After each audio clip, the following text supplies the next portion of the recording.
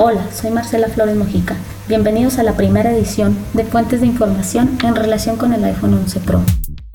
Las principales áreas que proveen información a nivel interno son producción, se dan a conocer los avances nuevos y atributos tecnológicos del producto. Finanzas, esta fuente proporciona información sobre facturación y políticas de precios. Almacenes, informan sobre el inventario de productos, logística y distribución, da información sobre las rutas, tiempos de entrega, embarques, etc. Para la compañía Apple es importante contar con la siguiente información sobre el mercado internacional. Se toman en cuenta factores como la actividad económica de cada país en el que se desea introducir el producto, el grado de expansión con que cuenta, así como el estancamiento económico que puede estar experimentando. La información que se obtiene es para ver cuáles son los países activos en operaciones de compra. En este punto es importante que la compañía Apple identifique si su producto está teniendo demanda en otros países y cuáles son.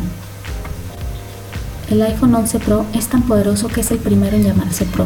Cuenta con un peso de 226 gramos, con un tamaño de 158 milímetros de alto y 71.4 de ancho. Tiene una duración de la batería hasta de 80 horas, disponible en colores oro, gris metálico, plata y verde medianoche. Posee una pantalla Super Retina XDR de 5.8 pulgadas. Además cuenta con una clasificación IP68 que es resistente a salpicaduras, agua y polvo. Su cámara frontal es True Depth de 12 megapíxeles y en la parte trasera cuenta con un sistema de 3 cámaras. Contiene memoria interna de 64, 256 y 512 GB. Su sistema operativo es el iOS 13. Claro está que el iPhone 11 Pro está dirigido al público exclusivo y sofisticado de la población, con un nivel de vida alto y vanguardista.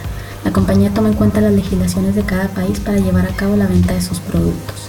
En cuanto a los niveles de precio del producto, no se basa en los de la competencia, puesto que establece precios más elevados.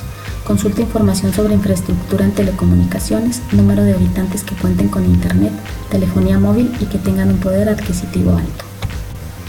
Las principales fuentes de información que utiliza la compañía para reunir datos deben ser confiables, que tengan disponibilidad y que validen los datos proporcionados.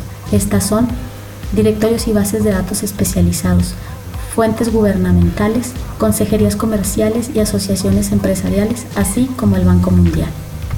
Cabe destacar que el tratamiento efectivo de las fuentes de información determina la efectividad de las estrategias que se plantee la empresa para llevar a cabo la comercialización internacional.